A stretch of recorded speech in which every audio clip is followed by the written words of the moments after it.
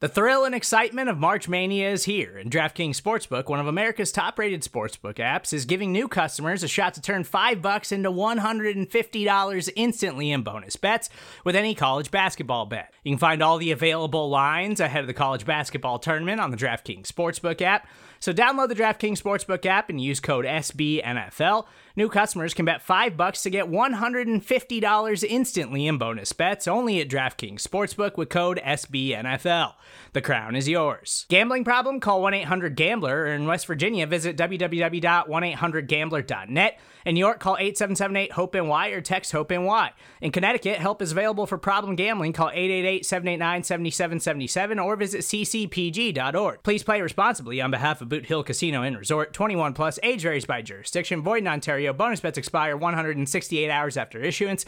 See dkng.com/bball for eligibility, deposit restrictions, terms, and responsible gaming resources. The Pride of Detroit PODcast is brought to you by Righteous Felon Craft Jerky, and it's the jerky that fuels your Detroit Lions. Righteous Felon Jerky and meat sticks are available to Lions players at the training facilities at Allen Park, and each 2-ounce bag of jerky has 16 to 20 grams of protein, and each stick has 8 grams. Trust me, if it's good enough for the Lions and the PODcast, it's going to be good enough for you too. Righteous Felon is based in Westchester, Pennsylvania, and they use locally sourced, all-natural Black Angus beef, and they pride themselves on superior quality, revolutionary branding, and unique flavors that go beyond the stereotypical jerky offering. For our listeners, we have a special offer for you. Until the start of the NFL season, you can go to righteousfelon.com and use the discount code POD20 at checkout to get 20% off your order. That's promo code POD20 at righteousfelon.com.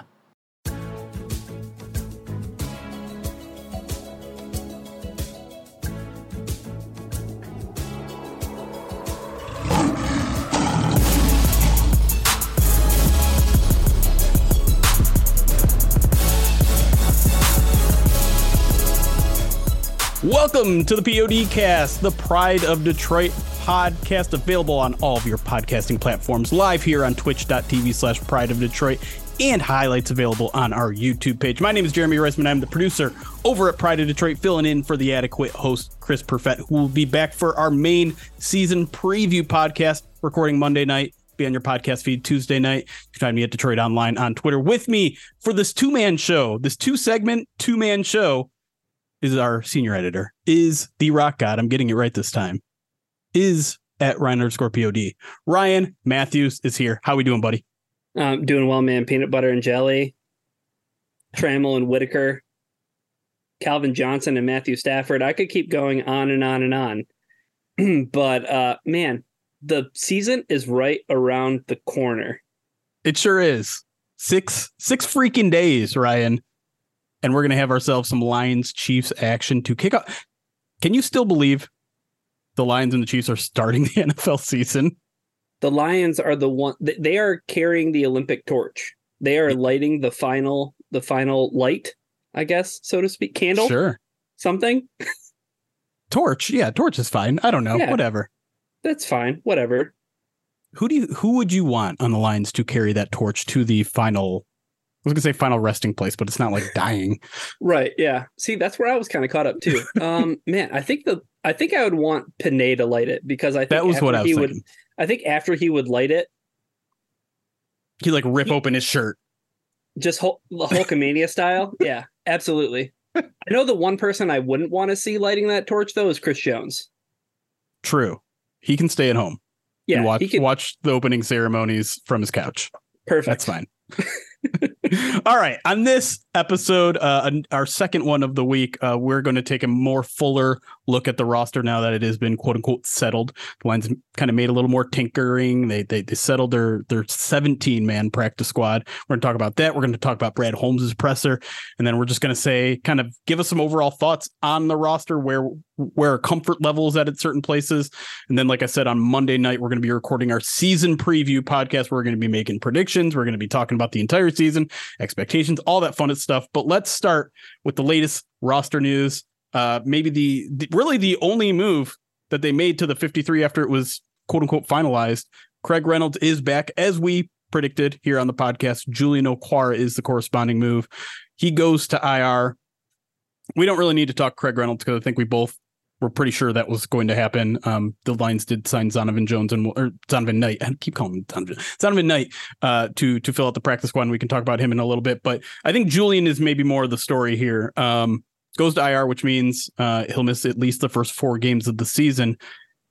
Ryan, I describe this as a little bit of a blessing in disguise for him because obviously the Lions kept 7 edge defenders, including him to begin.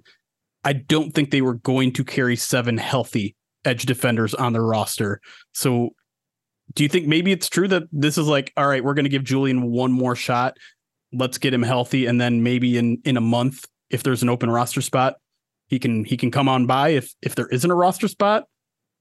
It bought him time, right? And I think for a guy who will be used situationally on defense, maybe at most, right? Like you can probably only expect Julian Okwara to play on passing downs if he plays a role on defense at all, because I think that this 4-week absence that he gets to, take into the season, it gives him time to get healthy, right? And I think that's maybe the most important thing, because if he wasn't healthy and they didn't, or he isn't healthy, and if they didn't have the chance to stash him on IR, very likely, like you said, Jeremy, I mean, they're not keeping that many edge defenders. They have enough guys for everybody who didn't want to, admit that James Houston was a guy who was still playing his way onto this roster, maybe all the way through the Carolina game, because he played an awful lot of snaps in that game.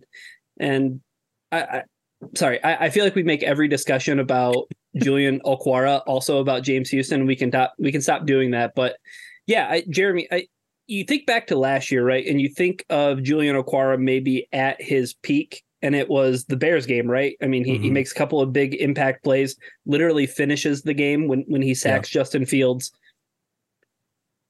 Do you see him playing a bigger role than just being that situational pass rusher? Can he be more than that, unless the Lions' edge depth really just falls off a cliff? I feel like we've been asking this question since Julian Okwara was drafted. And the fact that we're in year 3 or year 4 or whatever it is of it, and we still don't have the answer, is the answer. No. I don't think he can be that well-rounded player that, I mean, if we're badgering James Houston about not being that guy in year 2, when he spent half the season on the practice squad, Julian Okwara has been given more than enough opportunities to do that. And I know he's dealt with a lot of injuries, and that's an unfortunate reality of this game, is sometimes injuries are going to derail your career. It's going to derail your ability to development, but Julian Okwara has had more than enough opportunities to do it, and I haven't seen it. And so I always thought he was the odd guy out. Sorry, CJ Gardner-Johnson. I know that's a triggering phrase, but but like, yeah, no, I think the most likely scenarios with Julian is after he gets healthy, one of 2 things are going to happen, assuming that there's not a roster spot open for him. They're going to cut him or they're going to trade him. And I just, it's going to be kind of a sad moment. And maybe, I mean, I think the injury, the only way their injury wasn't a blessing in disguise for Julian Okwara is if the Lions maybe the Lions had a trade lined up. I'm not saying that they did, but I think we all recognized that Julian Okwara was a trade candidate. I know there was rumors floating around. The Giants, I think, were floating out some rumors out there, and I could never substantiate them or not. But once he got injured, like you can't trade an injured guy like that. He's going to fail your physical and then blow it all up. So maybe that's part of the plan too. Maybe you put him on IR and you say, hey, in 4 weeks he's going to be healthy. Who wants him?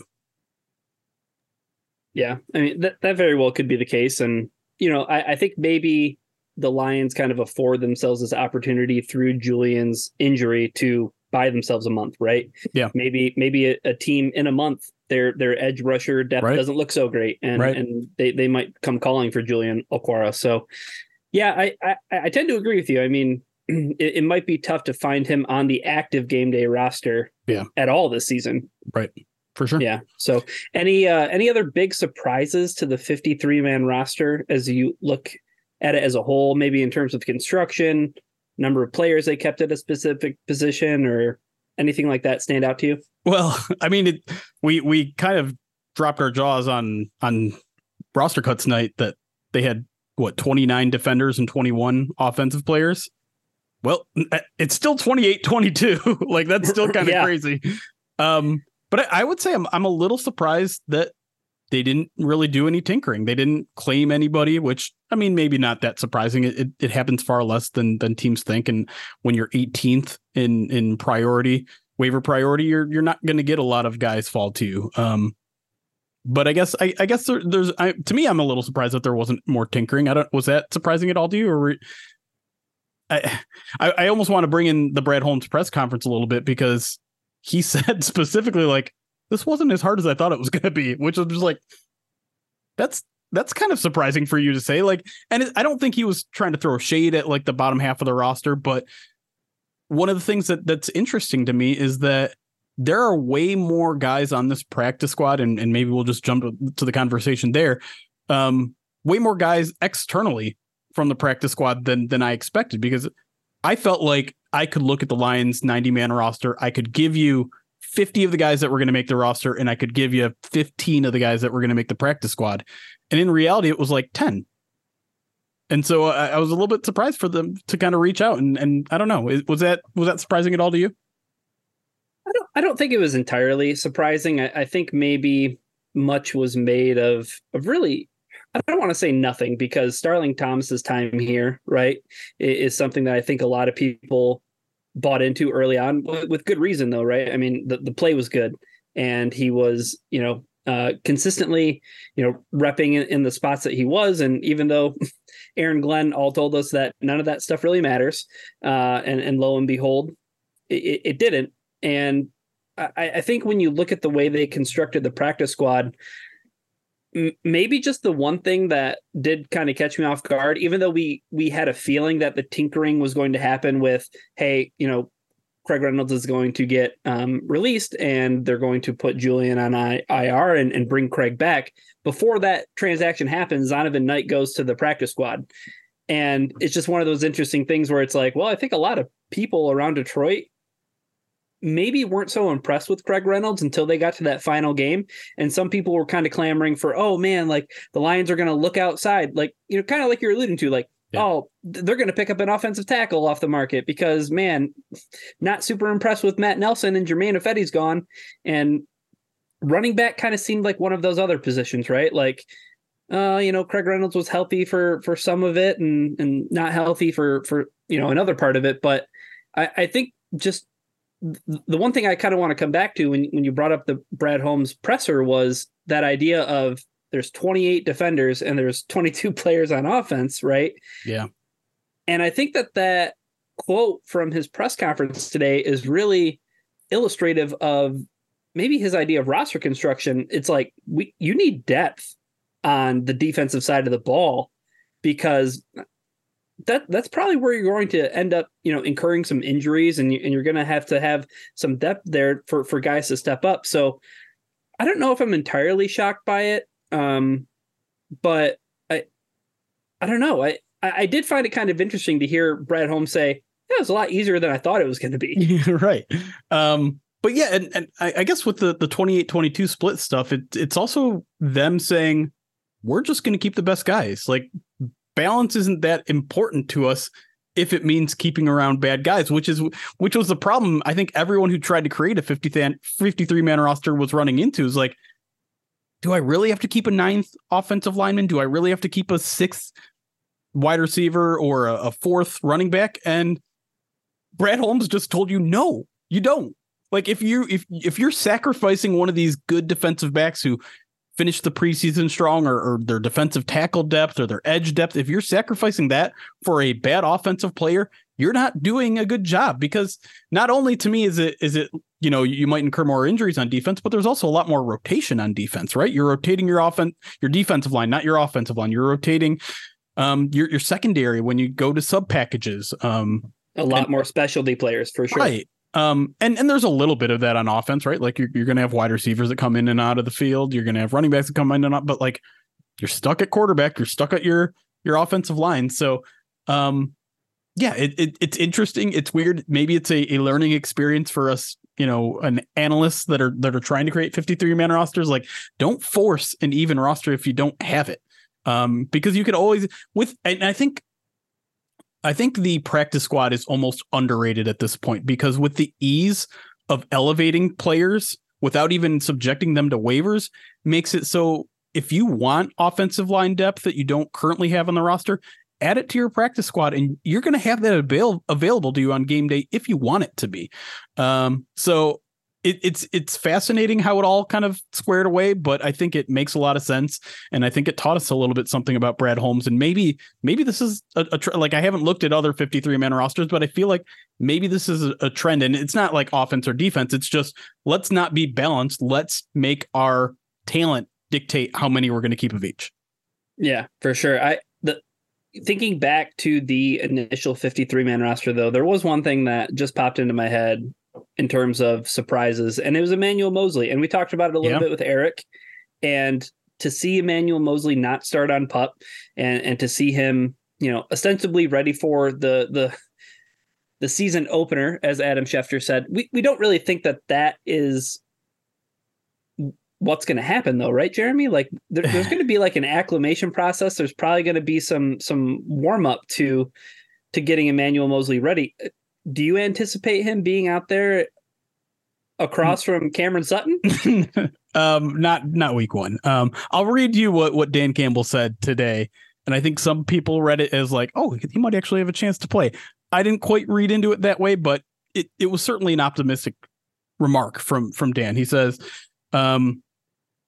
he'll get his first work with all of us out there today, and he'll get a little bit tomorrow. It's tough for me to say right now, but he's progressed well. It's a credit to him. He's put in a ton of work. He's a grinder.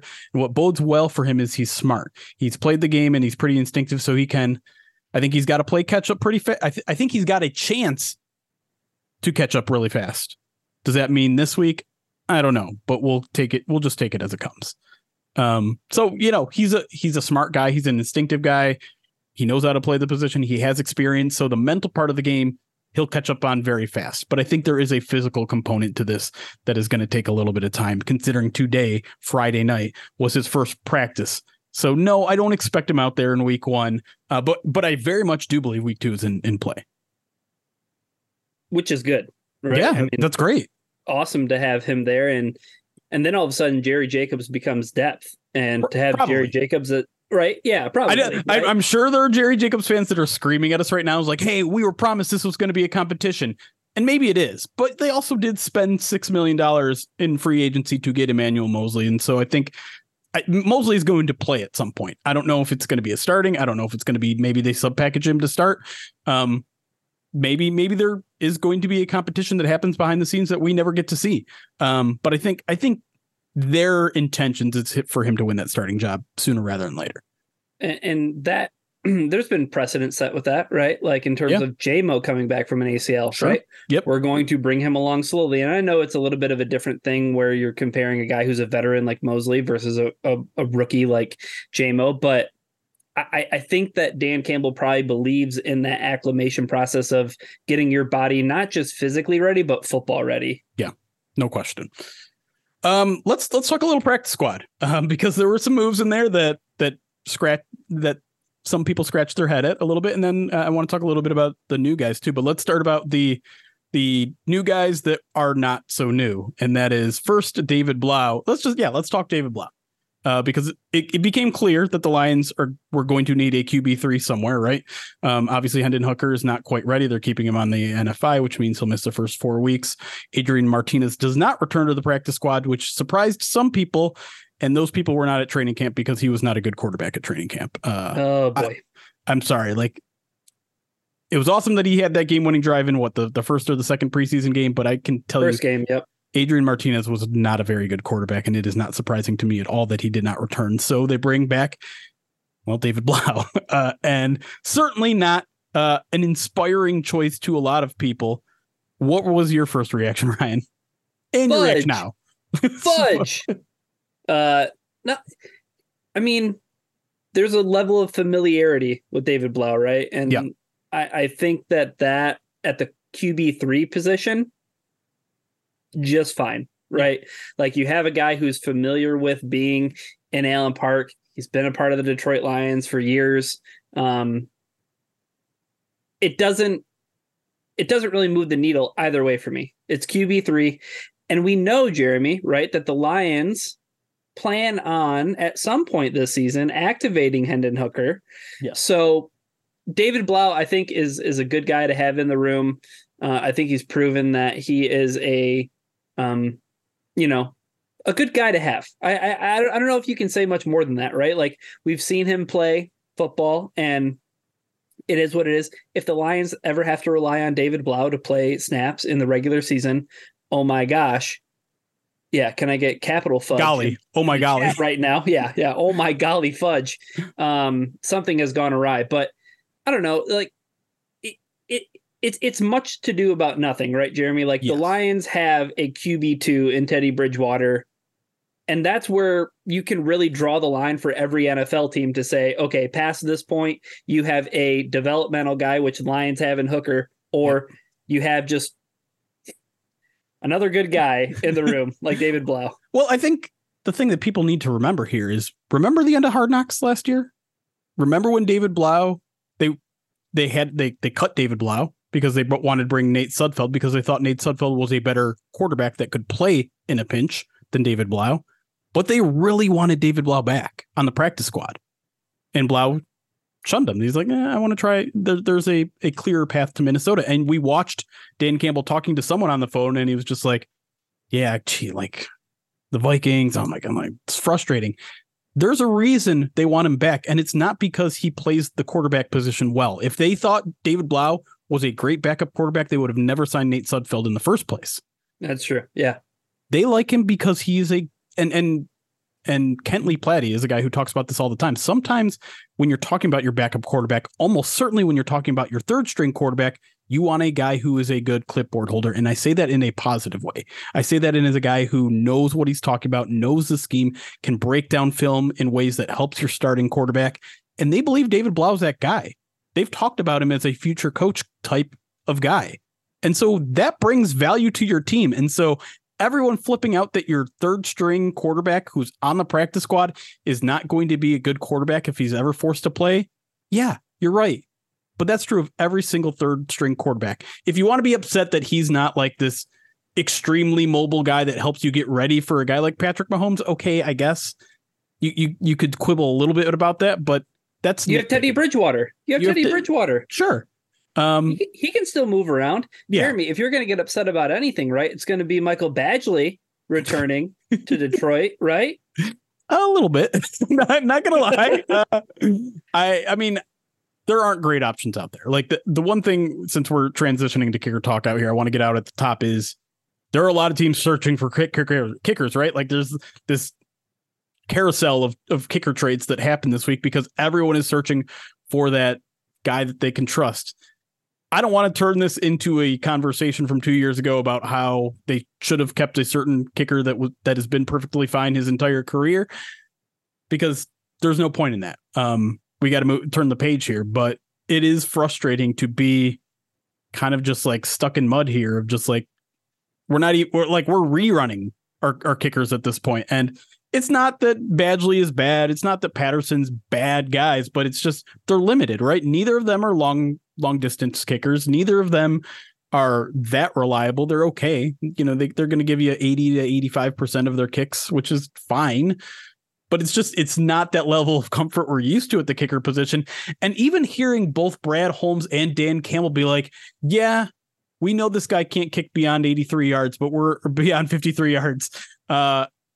So we'll just play to his strengths. So like they are just ceding the fact that, yeah, I guess we're just not going to make 55-yard field goals this year is such a weird thing to just admit and be like, we're fine with that. I'm like, as team never kick, never punt, I'm not even okay with that. I want a kicker that I can at least have a little bit of faith in there. And I keep bringing it up over and over again. Late game situations. Sometimes you're going to have to kick a long field goal because you have 1 second on the clock, and kicking a 50-some yard field goal is a better percentage than throwing a Hail Mary. And the Lions are just like, no, not interested. Yeah, it is tough. And man, if Brad Holmes, if he slid into home plate last year with the QB2 position, he is sliding into home plate yet again. I think the third base coach was telling him to hold and figure out something on either the waiver wire or through a trade.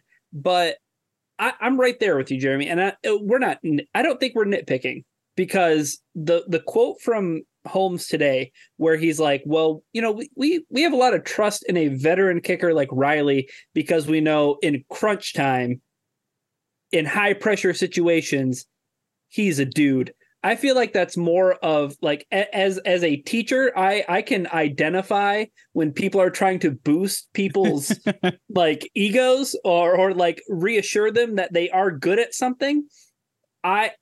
Yes, like that's a vow of confidence in Riley Patterson's ability, but I just saw him doink a crossbar on a kick that barely got there, just over 50 yards in the Carolina game. And I know Holmes says, well, he can shrug it off and move on to the next thing. You can't shrug off the 54-yard field goal for the tie or for the win. Right. You know what I mean? Or at halftime, right, as a way to, close the gap or maybe extend the lead. Those are high pressure kicks. And if they're from distance, I don't have a whole lot of confidence in Riley Patterson making that field goal. And I'll also call a little bit of BS on Brad Holmes, because this idea that like he's this amazingly clutch kicker is based on a single season in which he won a playoff game on what, like a 38-yard field goal? 30-something yards, yeah. Like, okay, all right. Like, I understand. I mean, it's a big kick. It's a pressure kick, but it's also one that has what, like a 98% make rate in the NFL? Like, I need a little more evidence before I'm like, oh, this guy's got ice in his veins, all right? Like... He was also playing the Chargers, so it was like a self-fulfilling prophecy to like, Riley Patterson's going to make that kick because the Chargers are going to charge. How about the ice in your veins of you're in a kicker battle? The job is essentially yours. All you have to do is make an extra point at the end of the last preseason game and you doink it. Yeah. I mean, audible dong. All right. Anyways, that's my griping with the special teams segment of this podcast. We're going to close out the first segment there. When we come back, we're going to talk about the Brad Holmes presser. We're going to talk about some bigger picture things with the whole roster, 53-man roster and beyond. But before we go to break, I need to remind you guys that the Pride of Detroit podcast is brought to you by Righteous Felon Craft Jerky. That's right. It's a jerky that fuels your Detroit Lions. It's inside Allen Park facility. They eat it. They love it. It fuels them. There's grit inside of it. It is solidified grit. I know it's got a lot of protein, Jeremy, but I think we can verify it does have an awful lot of grit. It does. And I'm not saying it's gritty. It contains grit. Right. Just like you can't see it on the nutrition label, but there is grit in every meat stick, which has how many grams of protein, Jeremy? Well, Ryan, each 2-ounce bag of jerky has 16 to 20 grams of protein. Each stick has 8. And trust me, if that's good enough for your Detroit Lions, it's going to be good enough for you too. Righteous Felon is based in Westchester, Pennsylvania. They use locally sourced all natural Black Angus beef and prides itself on superior quality, revolutionary branding, and unique flavors that go beyond the stereotypical jerky offering. Ryan, do you have it yet? I need to order some. Okay. But hopefully they're still in stock, but the ever popular, I keep forgetting the brand name of the turkey jerky. Foul Capone. Foul Capone. Go get it. Go run to the store now. And before you do, listen to the rest of this ad read, because there's some important news coming right now. Because now until the end of the end of the offseason, I should say, the start of the NFL season, which, Ryan, as a reminder, is 6 freaking days away from now until Thursday. You can go to righteousfelon.com and use the discount code POD20 at checkout for 20% off your order. That's POD20 at righteousfelon.com. Again, until Thursday. Get it. If you've been on the fence before, you better do it now, because that promo code is only going to last you 6 more days. We'll be right back on the POD cast. Go get you some grit.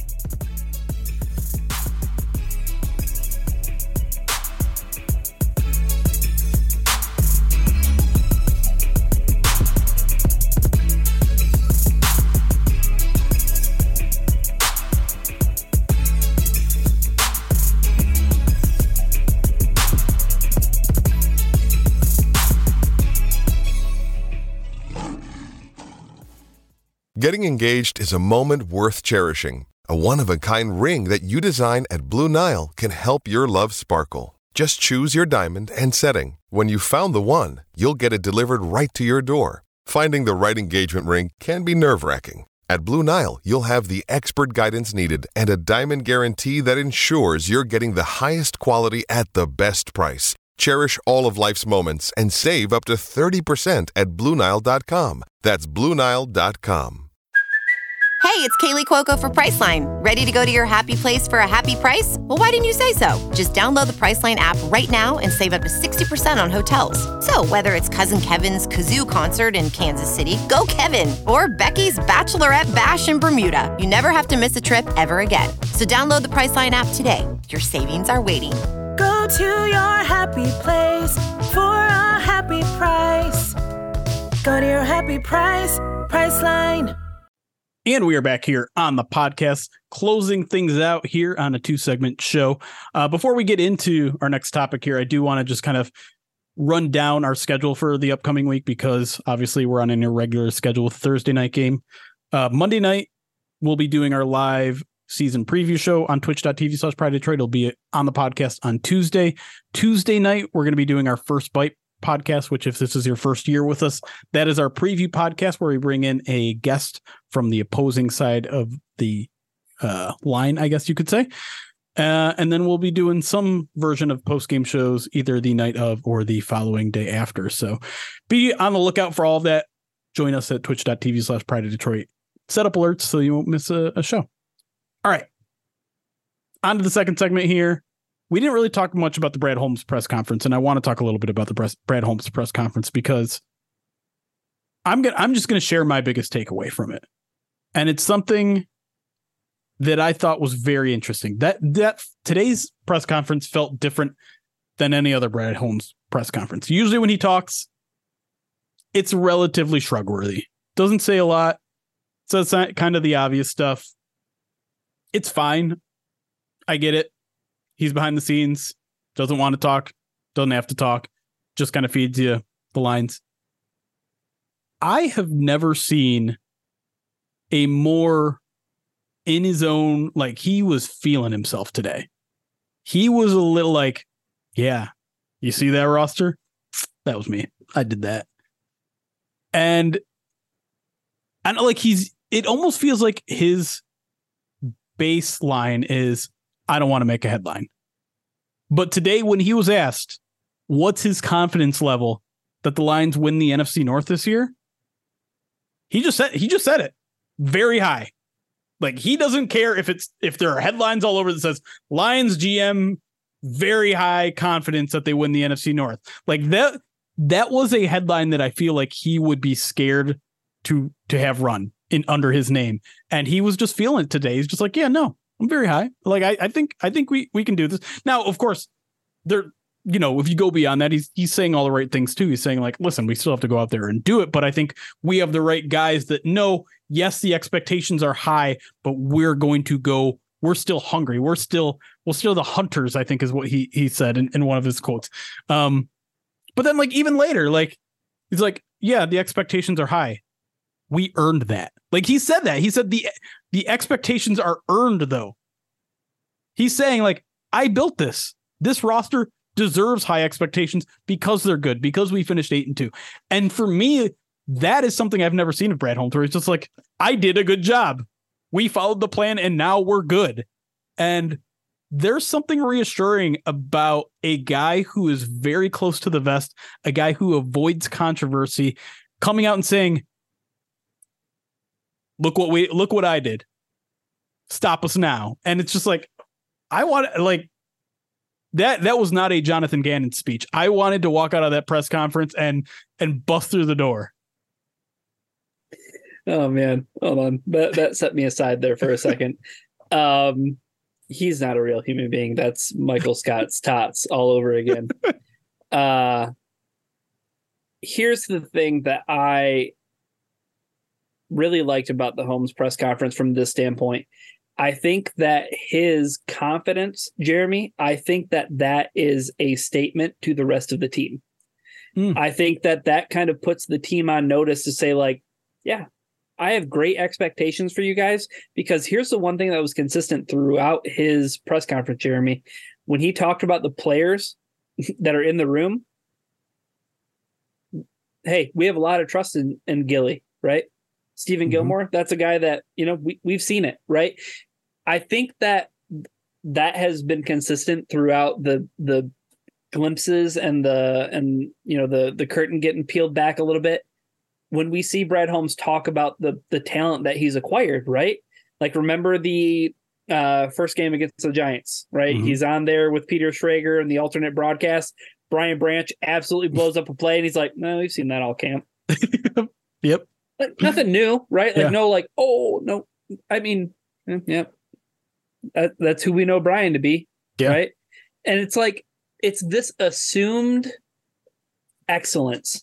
Yeah, I guess I'll call it. Like, there's this idea that, no, we're there. Yeah, we've gotten here. And I think, Jeremy, correct me if I'm wrong, but I kind of got the idea that, like, we've been through some trials and tribulations, right? Like, it's taken time to get here, but our process, we feel confident in the process that we have. Yeah. Yeah. It's that idea that I think you're catching on to something that's really true of this press conference and of Brad Holmes in general, where it's like everyone else on the outside is like, wow, look what the Lions did. Wow, what a surprise. They've turned things around. And Brad Holmes is sitting here and be like, yeah, we knew this was the plan. Like, this is what we were doing. I had confidence in myself the entire time when we were 0-10-1, when we were 1-6. Like, I knew this was around the corner. So you guys are all surprised. I knew this was happening. I had a hold on this, y'all. Like, we went through those trials and tribulations, and I like that he listed them off too. He's like, hey, listen, we coached the Super Bowl. We were on Hard Knocks. So we done all that.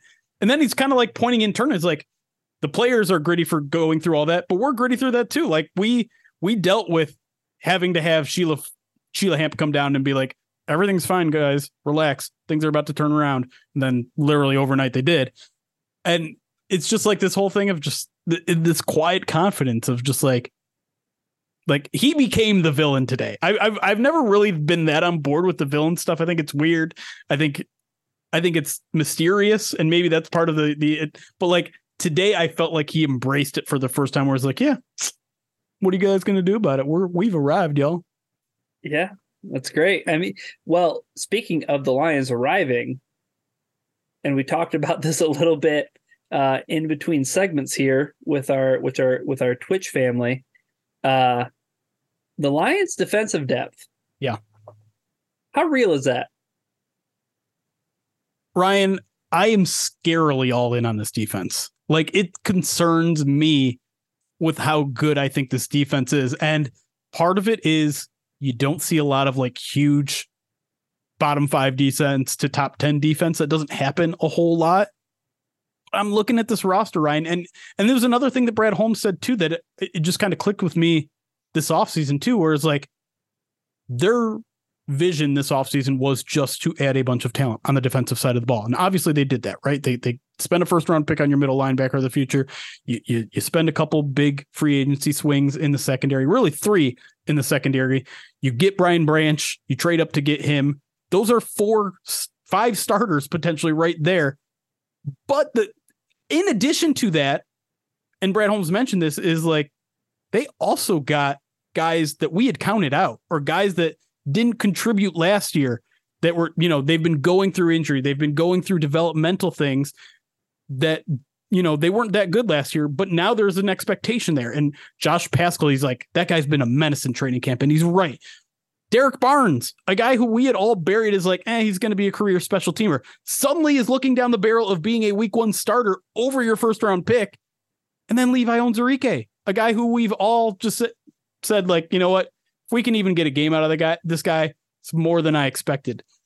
And Brad Holmes is like, and Ray Agnew is just like, that guy's a disruptor. He's everything we expected to be. Nothing about who he is as a player is surprising. We knew he was going to be a disruptor. It had always been a question just about his health, and now he's healthy. And so if you like, I just named 5 guys they had in the offseason, 3 guys who were taking a developmental or health jump. That's 8 guys, Ryan. And we're not even talking about the guy. Like, they had 2 fantastic players in Aiden Hutchinson and Kirby Joseph last year. Now we're up to 10. I'm in on the Lions defensive depth, Ryan. Help me. Talk me down. No, I don't want to do that. Okay. I'm not going to. This train is not coming to a stop. I do not need to check its cargo. I do not need to check its weight. It's fine.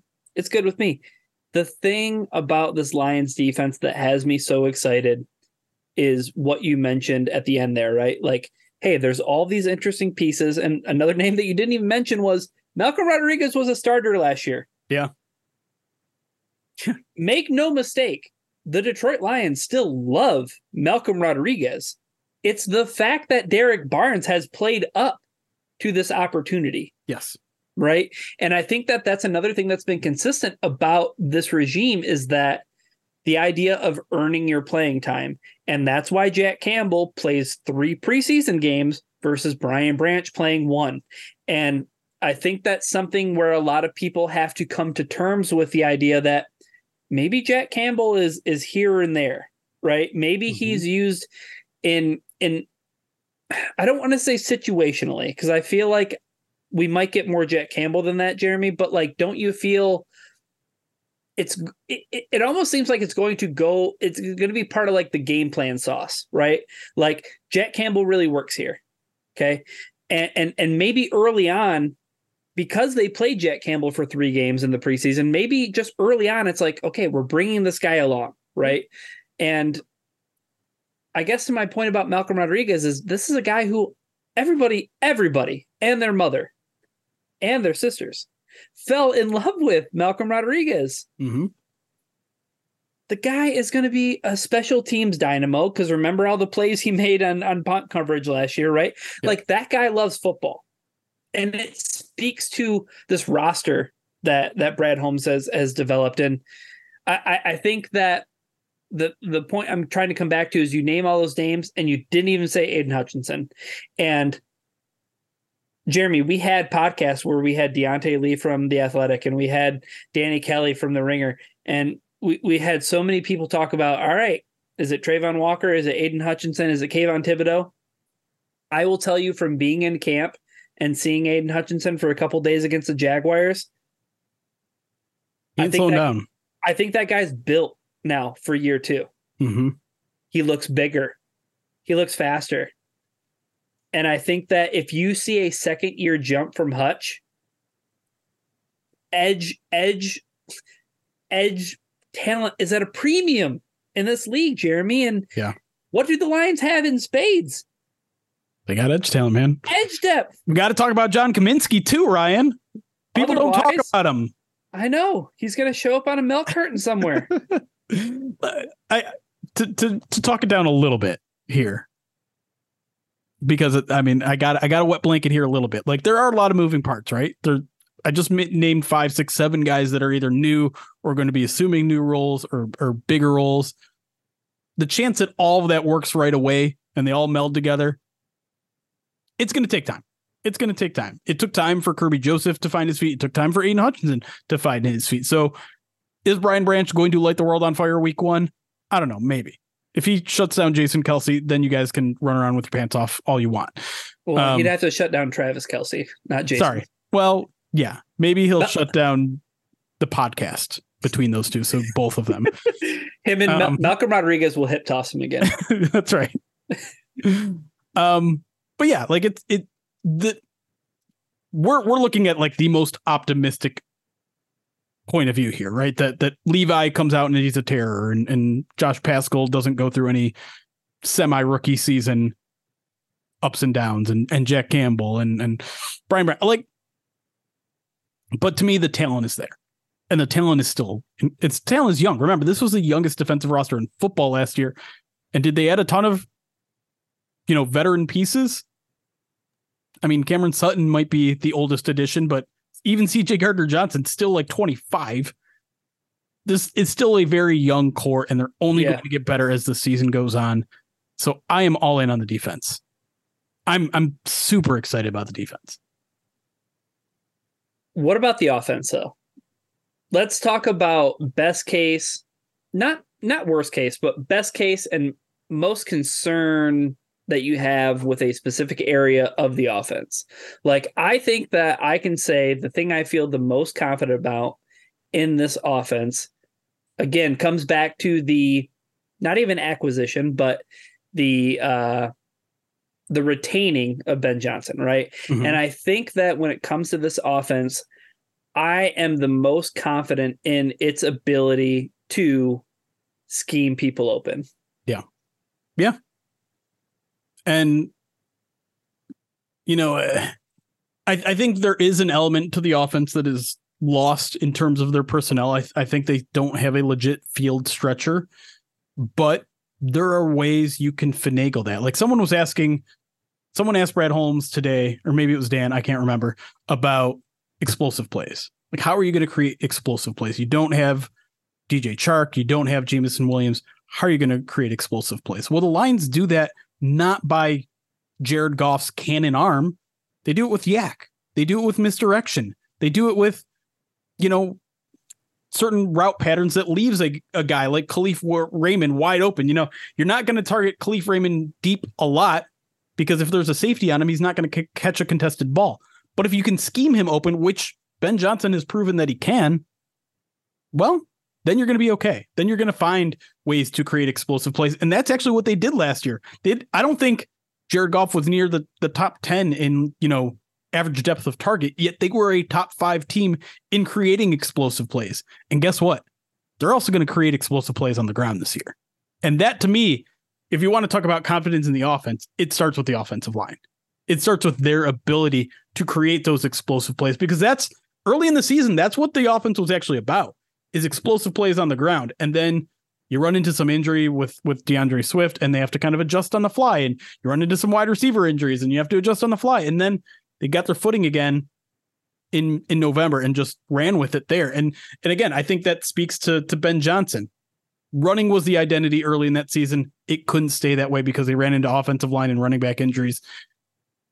So they adjusted and they got better at finding ways to attack teams through the air. And they were the most efficient, number one efficient in terms of offensive passing plays in the second half of the season, according to expected points added. So you're right. But Ben Johnson being back is ginormous. And I think he can compensate for some of the roster issues that you might have with the roster. Because I think the one thing that people say with the Lions roster that they are concerned about is receiver, right?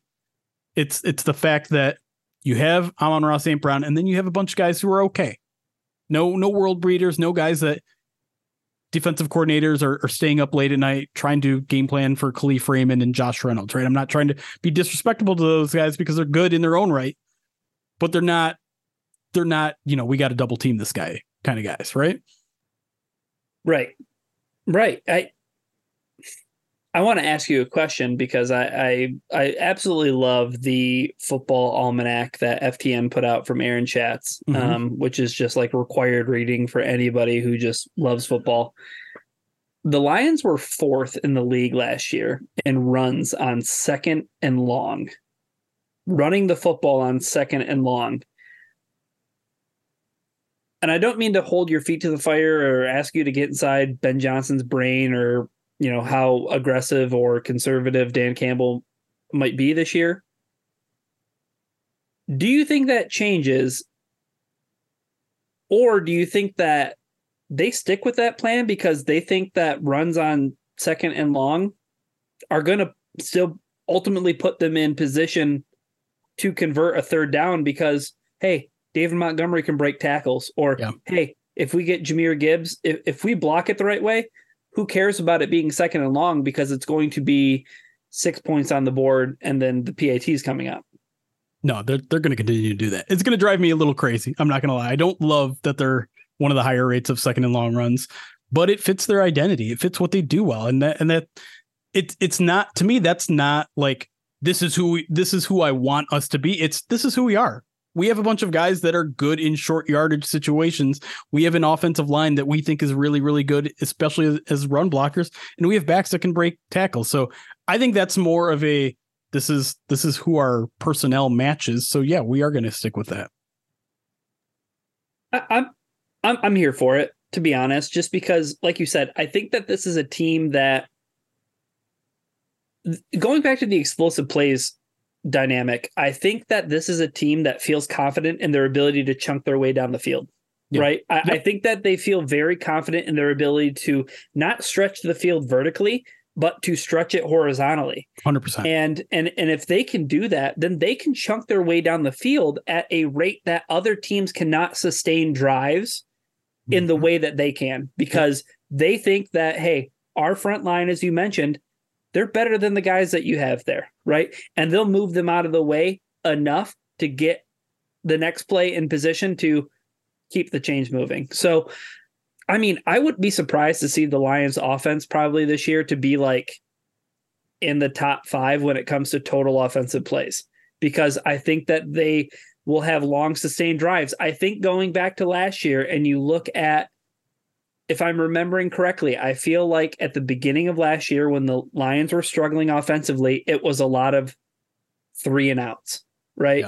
Yeah. I think their 3 and out problem was real and it was tangible. And I think that they've found a way to mitigate that, because, hey, we'll run the ball on first down. We might get to 2nd and 8, but we'll run the ball again and it'll be 3rd and 5. We can do 3rd and 5. Yeah. 3rd and 10 and 3rd and 5 are a big difference, right? Yep. Yeah. All right. I think we're going to call it there. I know we didn't get into necessarily the nitty gritty of the roster, but I think we got an overall sense of what the roster is and how they're going to respond to it, which I think is maybe even a more interesting discussion. So we'll leave it at that.